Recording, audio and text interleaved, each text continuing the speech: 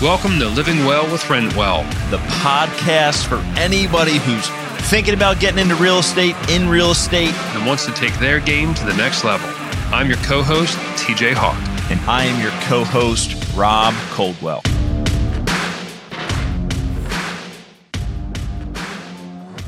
Welcome to another episode of Living Well with Rentwell. I'm your co-host, TJ Hawk, and with me today we have Jody Fletcher. How are you, Jody? I'm doing great, TJ. Thanks. Jody, I'm super stoked to have you on with us today. Your background is just, unbelievable. I could sit here and read off the list of the things you've done, Jody served in the combat with small, highly elite reconnaissance and special forces teams. He spent the last decade of his career advising 2-star and 3-star generals, and you go on and on between different certifications on leadership and coaching and facility instructors. And Jody, what I love about you is it's very clear that your passion or your desire is to build better, healthier leaders and culture in companies. So I'd love, just to start off here, if you could give us a little bit about yourself, your background, and then we'll jump into it. Sure, TJ, I appreciate that. I spent almost 3 decades in the Navy, although I spent the entire time with the Marine Corps. So a little over 29 years. And the first couple decades were in the special operations community, working in really small teams and all that kind of good, fun stuff. What kept me in the last decade as I moved into those leadership positions was I was so passionate about team building and leadership development and mentorship. And I really thought at the end of my kind of soft career, that would be it. And I would just get out. I did not anticipate loving those leadership positions as much as I did. So that kept me in another decade or so. And then it was just a natural transition when I got out to kind of find the same line of work on the outside. I'm fascinated with corporate America, regardless of the industry. You know, it's unique to me. I grew up in a military family. I was in the military for my entire life. And so as I get out and I'm able to have these awesome conversations with people that do something completely different than what I'm used to, that side of it fascinates me. And the other piece is, as leaders, we lead people, and it's agnostic to any industry or community or any of that.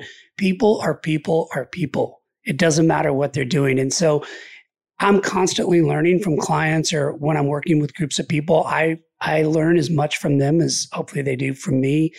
And, I don't ever claim to be a leadership expert. I have a lot of leadership experience because in the military, there's a very high turnover rate. People are, either transferring in, transferring out. So in 30 years, I think it's safe to say I've seen hundreds, if not thousands, of different leaders or teams or styles. And I'm able to bring that out into other conversations. But then, when I'm working with other organizations, I'm still learning, still constant. It's this journey, it's this journey to be a better leader and take it all in. Yeah. Yeah. That's, you're talking and it makes me think about, and I forget which book it was that I read this in, but the definition of the leader really stood out to me in this book. It said, the definition of a leader is when you've basically built up a team to lead other people. And that idea of really pouring into them, caring about them. I used to think culture was this touchy, feely, fluffy, kumbaya, let's all hold hands and, pat each other on the back. And man, was I wrong. And I really in the last 2 years have I learned kind of really what is culture and the importance of it, and making sure that everybody, yes, can work well together, but also really running in the same direction. And are they really in values alignment? And are you willing to make the decision to onboard or offboard a team member based on a misalignment of values? They may be really great at their job and missing that critical part. And the easiest example there, TJ, is when you are looking at a sports team. You might have a player that is an amazing player, but they actually detract from the value of the team because they're a one-person show instead of playing their position as the best, player on that team. They want all the accolades, they want all the attention, and they end up losing games for teams because of that. And yeah, that's to your point. Sometimes the best player in the world is not a great fit for that team. I think in the military, they have this saying, don't F your buddy. And when I think of the military in that term, which actually that term's under one of our core competencies, I just think you're there for your teammate. You're there for your battle buddy. You're there for the next person. And that idea of really not even making it about yourself, but making it about them. And in Good to Great, what really stood out with me is they said I think it was 2,000 some companies they studied, and the 11 of those 2,000 that made it to great companies, they studied the way that the CEO would communicate. And it was always we, not I. And that it just really stuck out with me that I think that's important. That I is the ninth letter leader principle. I is the ninth letter in the alphabet. Okay. And it's I, me, and mine. And those pronouns, project individualism, ownership, and selfishness. And people don't want to work for ninth letter leaders. I would argue there's a positive side to the ninth letter leader. And it's a leader that says, I know what my core values are. I know what I stand for. I know what motivates my people. I know what motivates me to come in and lead. And I'm doing the very best I can to show up as the best version of myself every single day and be a good human. That's the good side of the ninth letter leader. Yeah. Thanks for sharing that. And I think that's a good juxtaposition about that I statement. Yeah. It's the self-aware ninth letter leader as opposed to the, self-absorbed ninth letter leader. Ninth letter leader. I learned something new today. I saw it on the internet. There you go. And it must be true. Yeah, that's right. So Jody, the one question I have is, with all your background and your studying and your researching, is there, I guess, what would be the biggest contributor to bad culture? That's just the question there. Like, have you noticed a pattern to that? I think culture is directly related or the direct responsibility of the leader. And anytime I've seen bad culture, there's generally a bad leader. I'm not saying they're a bad human, because I believe you have to be a good human to be a great leader. And I've seen good humans that are not great leaders. And that's okay. They just need the right training, mentorship, coaching, whatever. But you can be a great leader if you're a good human. If you're not a good human, my opinion, you're never going to be a great leader. So I think it's the responsibility of the leader. And I have seen organizations, teams, whatever, where the culture was bad and the leader was a good human, but they were not a good leader. So they were either tolerating bad members of the team, maybe the self-absorbed star player of the team, taking all the accolades or trying to showboat, or just not clear vision, clear guidance, clear mission, all the other things that make up great culture. But the leader is the one who drives that, because the difference between culture and climate, of course, climate changes on a dime. And culture changes slowly over time because that's leader driven. Whereas the climate can change because somebody walks in the room and is bringing lightning and thunder as their weather system, and they can rain on everybody's parade. Wow. Would you have any advice? So a lot of our listeners own their own business or maybe have just started out and they're in the process of building out their leadership team. Would you have any advice for new leaders, somebody who's maybe more of a positional leader, like they've been put into that seat, so now they're a leader, almost by definition of title? What advice would you give them? The first piece of advice I would give them, TJ, is to figure out what motivates them to lead. And if they're not motivated to be a leader, then they probably should find a different position. If they are motivated to be a leader, then they need to start the journey of self-awareness, because you cannot lead others until you know how to first lead yourself. It's me, we, us. So I have to lead me first, then I can lead we, which is generally the smaller team, and then I can lead us, which is the teams of teams or the larger organization writ large. It all boils down to self-awareness. The more self-aware you are, the better human you are, the better leadership potential you have. Yep. Makes total sense. What's their motive? Start with why, probably. That's right. Yeah. Concept. Well, and we see it all the time, TJ, where people they assume, and I've said this 1,000 times if I've said it once, if I could remove the word assume from the dictionary, I would, and I would replace it with ask. And you see this in organizations all the time where I assume, let's say I'm leading you. I assume you want to become a leader as well. And And that's not always the case. There are a lot of people, especially I see it in tech a lot and some other very niche industries, if you will. People are very happy being individual contributors. They're extremely awesome at what they do, and that's all they want to do. But they're thrust into these leadership positions, and that comes into the old, you're promoted to your level of incompetence, right? At that point, they become incompetent leaders because either they don't have the desire or they've never been trained. Not a lot of people actually attend any type of leadership training. It's becoming more popular now, which is great in my opinion. And it's the one thing I think the military really gets right, because from day one, you're taught leadership principles. And, I always joke that if you see two military people walking down the street, somebody's in charge, somebody's leading.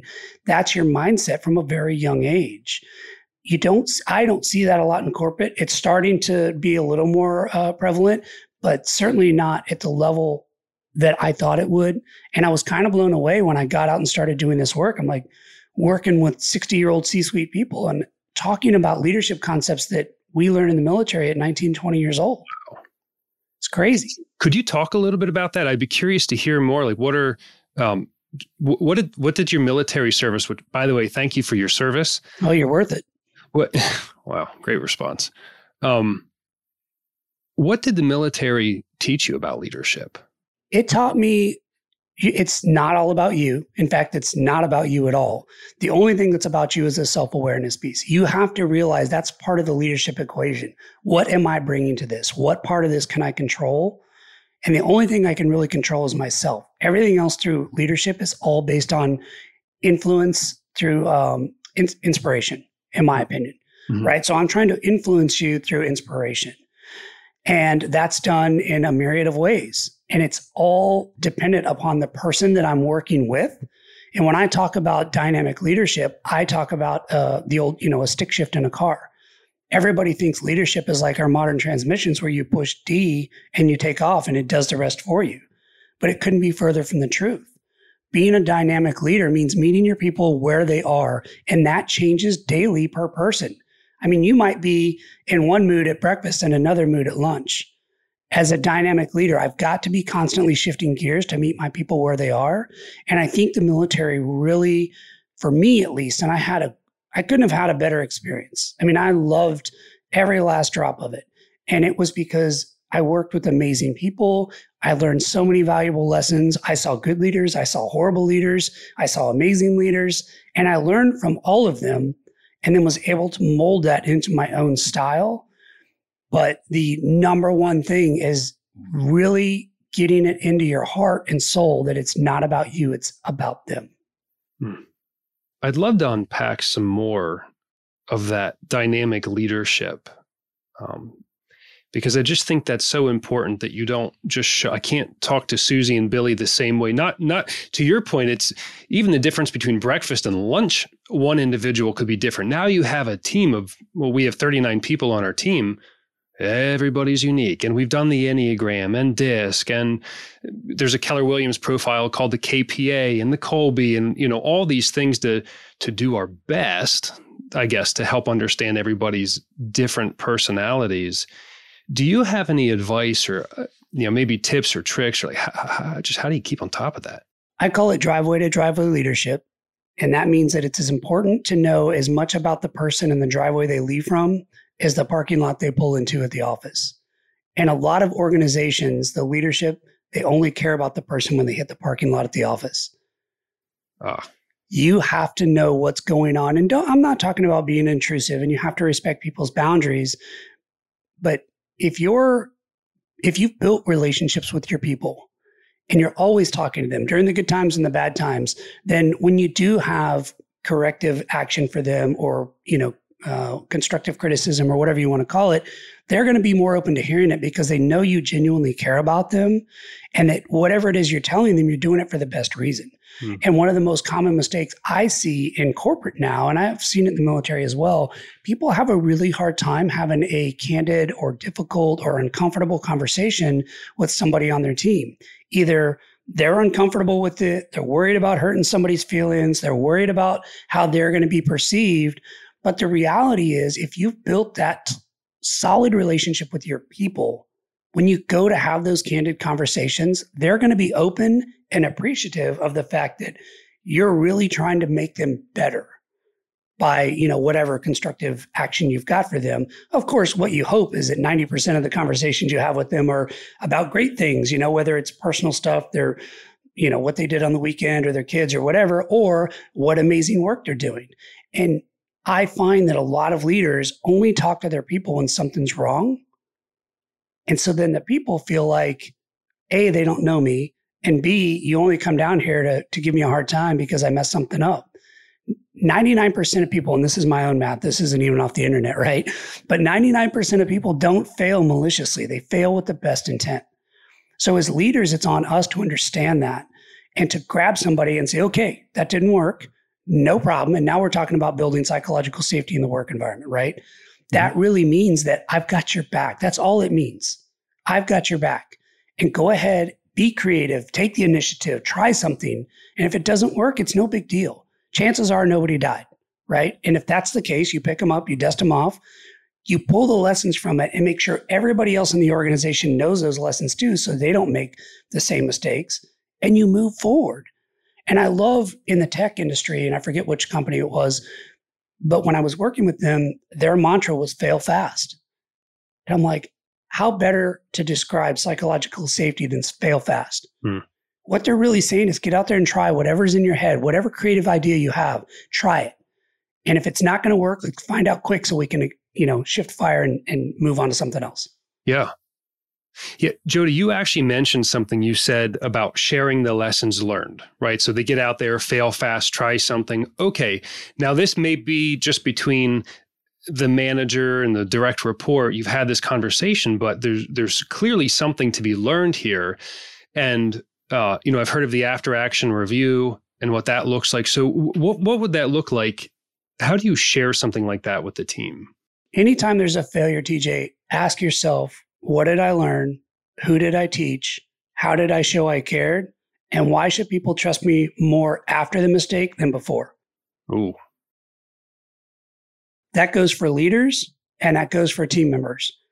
It doesn't matter who failed or who made the mistake. Those same questions should be applied to every single mistake. So what did I learn? And then who did I turn around and teach? That's how there's, constant forward progress is by learning from our mistakes. Because if you're stuck in this situation where you're just not learning anything and you're on that plateau, you're going to go the way of Blockbuster, right? They're not adapting with the times. And it's interesting because a lot of our younger listeners on here probably don't even know what that is. Right. And then there was Netflix. They're a great example. Remember, they used to be mailing DVDs. Yep. And then they shift to a digital format.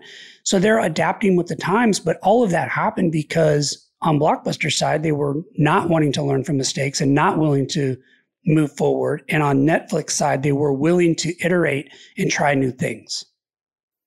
Yeah. Just keep being adaptable, especially in today's world. Things change so quickly. That you have to be. And then there's all these theories around, well, do you even have a business plan? And if you do, is it just 1 year instead of 10 years? And that's a whole nother conversation.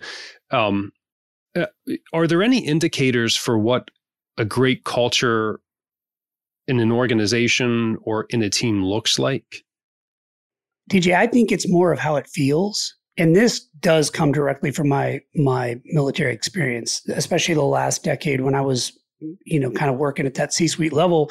We would walk into an organization and you can feel it. You can feel if there's good culture. You can feel, and it's a lot of it is because the people are being talked to, right? Their leaders are sitting down and talking to them once a week or once every 2 weeks or whatever the rhythm is. And just finding out what's going on with them, finding out what their goals are, what's the plan to get to their goals, letting them know that they really care. Because when people know that somebody cares about them, especially this generation coming into the workforce now, they want to know somebody actually cares about them. And if you show somebody you care, I think a lot of them will forego higher salaries to wake up and think, I get to go to work, not I have to go to work. My generation is I have to go to work, and it didn't matter. Right? Right. Get the job done. Yeah. That's right. When you create an environment where people are waking up thinking, I get to go to work, you're not going to have a retention problem. you're not going to have a recruitment problem because the people in your organization are going to be so happy and so fulfilled and so empowered and so trusted and cared for and all of that. They're going to be talking to all their friends saying, oh my gosh, you've got to come work where I work because it is awesome. So you've got to build that kind of environment. So when I say it's a feel, that's what I mean. You feel it. And people are not, and this was interesting in the military, of course, everybody knows your rank, right? So you walk in and, I worked with 2 and 3-star generals, and then it was myself as a senior enlisted guy. And then I had my Marine counterpart, senior enlisted guy. So the 3 of us would walk in, and in organizations that had poor culture, people would scatter and try to hide. No way. And in organizations that had great culture, they wanted to let us know how awesome their organization was. They were proud of their team. So it's a feeling, but you only get that from feeling from people that are bought in. And leaders are directly responsible for that. I've often seen leaders that are promoted on the backs of good people because they're doing the work and getting it done, even though the leader's not great.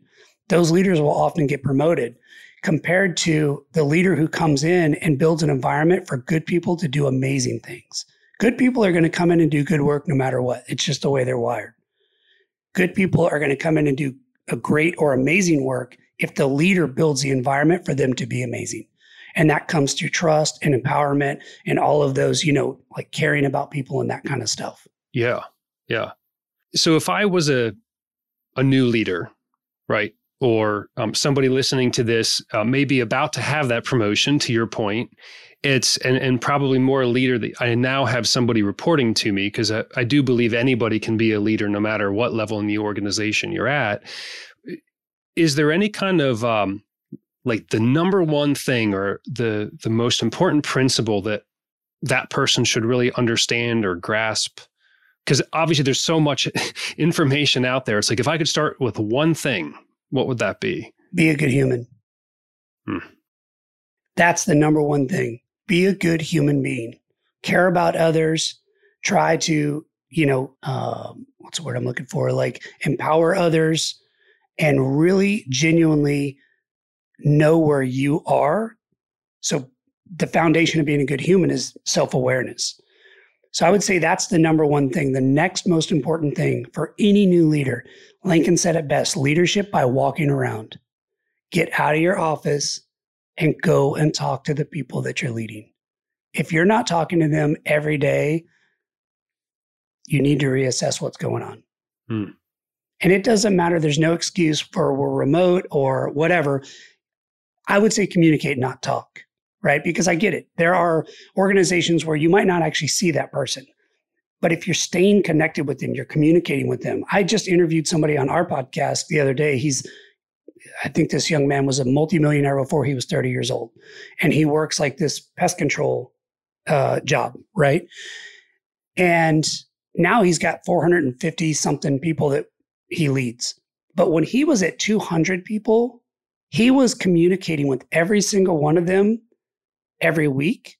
And what he was doing is he was breaking up. He would text 50 people a day just to check in with them on a personal level. And he said, of course, of those 50, half of them would respond, hey, I'm doing great. Thanks. That was it. But then the other half would actually start a conversation. So there's no excuse for not staying in touch or communicating with your people. What that looks like to you and to them is up to you and to them, right? You have to co-create that.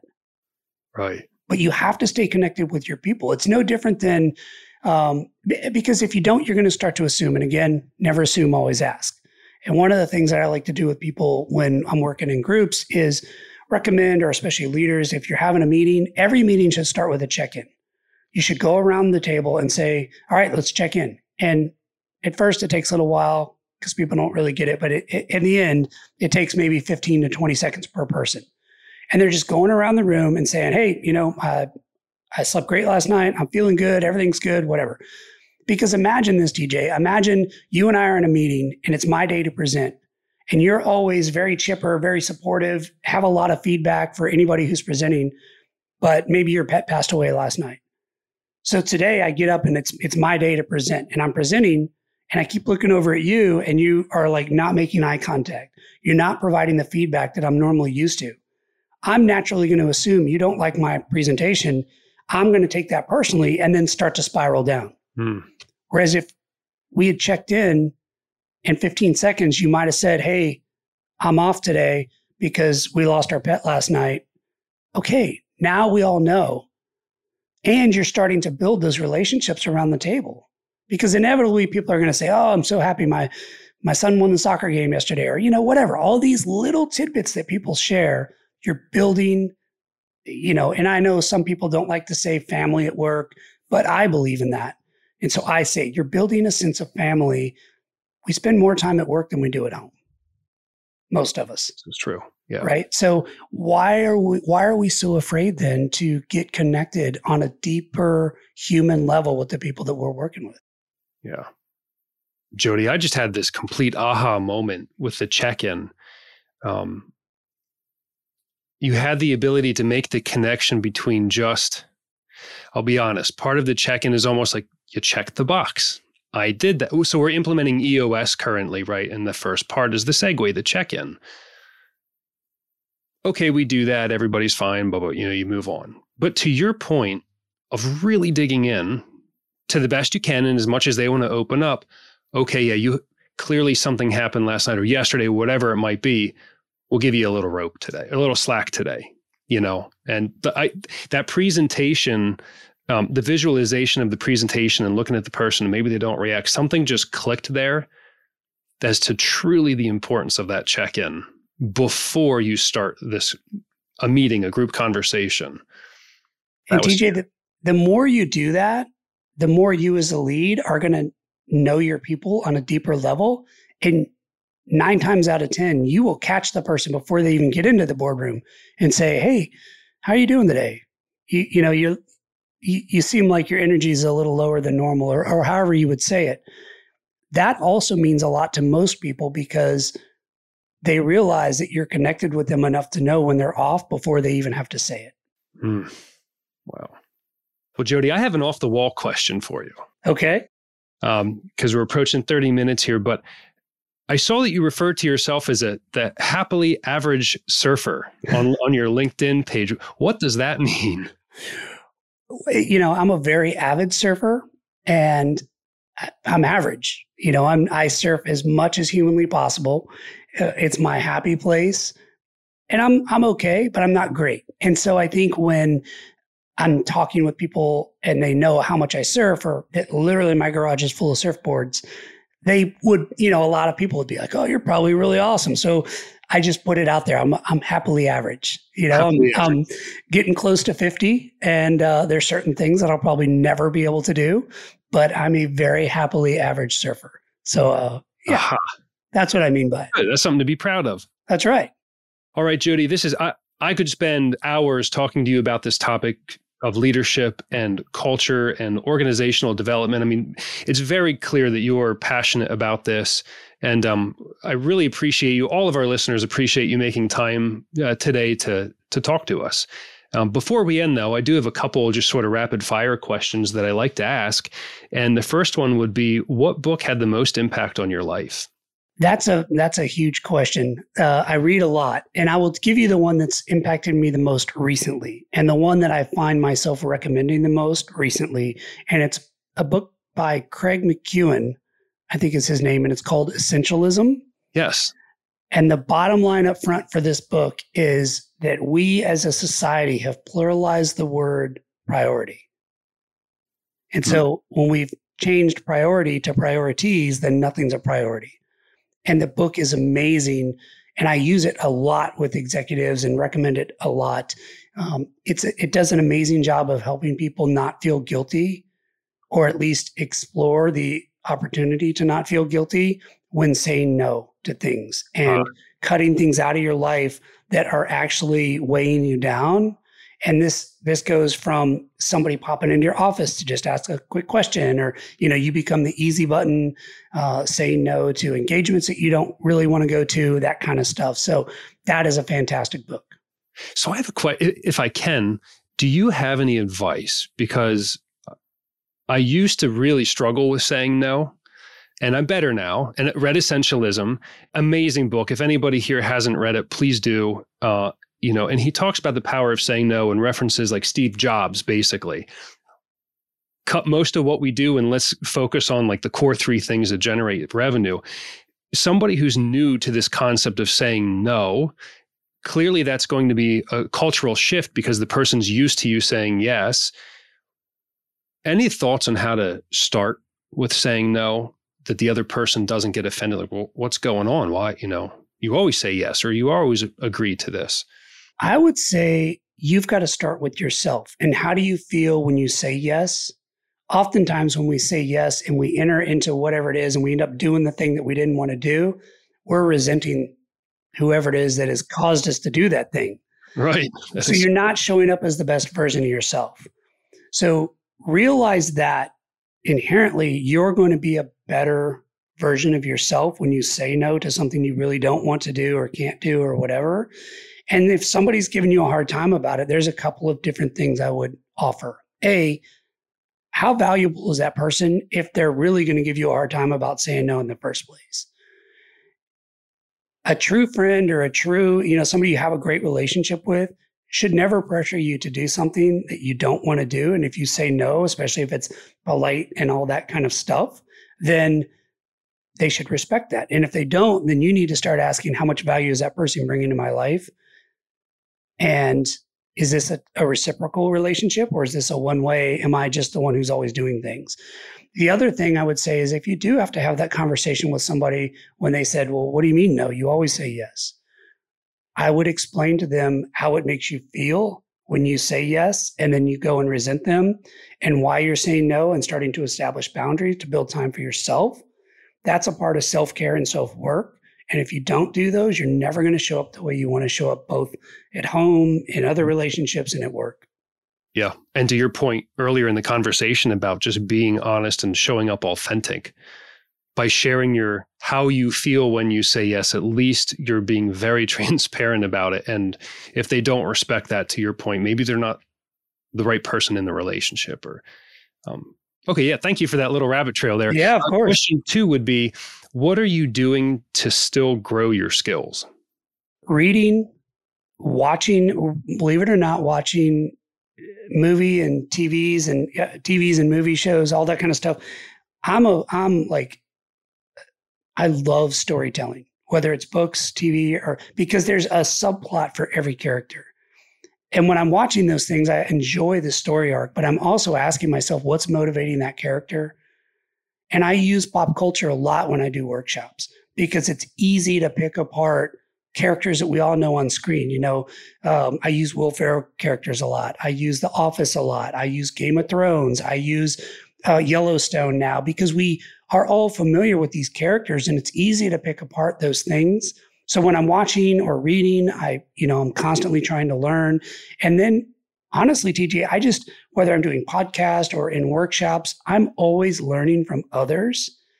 And again, I'm on a leadership journey, and it's one that there is no end to. I'm just constantly taking in information, and it's all great information. Some things are useful to me, some things are not, but it helps me develop every single day. Yeah. Yeah. Wonderful. And the final question would be, going back to your younger years, right? If you had any piece of advice to give yourself that to basically be truth today, what would that piece of advice be? So I say don't get trapped in the pits, right? Because there's 3 things that don't exist: perfection, immortality, and time travel. So whenever somebody says, what would you go back and do? And it's funny because a lot of my workshops, I open with this funny classified ad about, somebody who is looking for somebody to go back in time with them. And it says, you've got to bring your own weapons, safety not guaranteed, you'll get paid when we get back. And I use that to open because I asked the question of the group, does anybody wish they could go back and correct the mistake they made, especially a leadership mistake? And of course, everybody raises their hand. And throughout the workshop, we talk about there's no going back. It's impossible to do it. It doesn't exist. So don't get trapped in the past. What I tell everybody is look back on things that you may have messed up. And again, ask yourself, what did I learn? Who did I teach? How did I show I cared? And why should people trust me now more than they did before I made the mistake? So it's to answer your question in a very roundabout way, I would recommend to everybody, and I would say the same thing to myself. When I was a 19-year-old leader, I was vastly different than I was as a 48-year-old leader.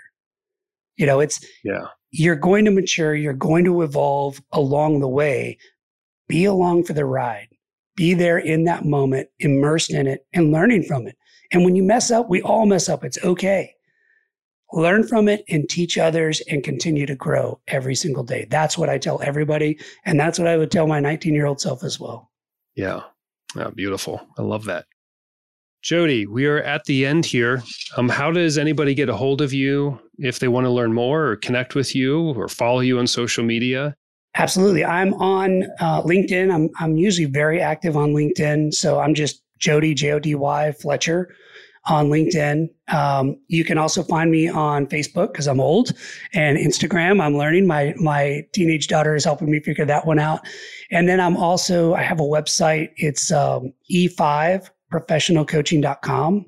And it's just like it sounds. The 5 is the number not spelled out. And you can connect with me on any of those. My email is Jody, Jody, at E5professionalcoaching.com. Shoot me an email.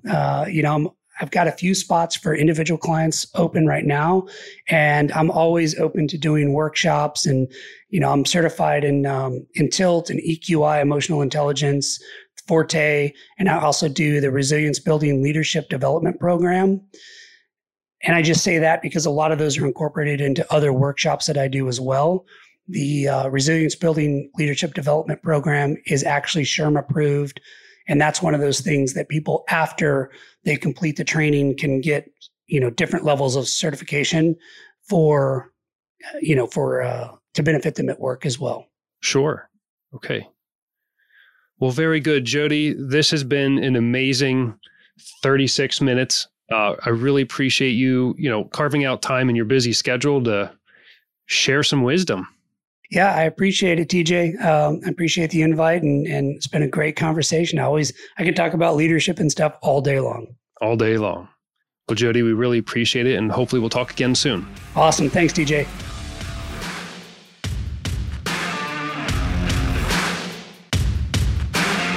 Thank you for listening to Living Well with Rentwell. We hope you loved that episode. Please be sure to head over to our website at rentwell.com/vision.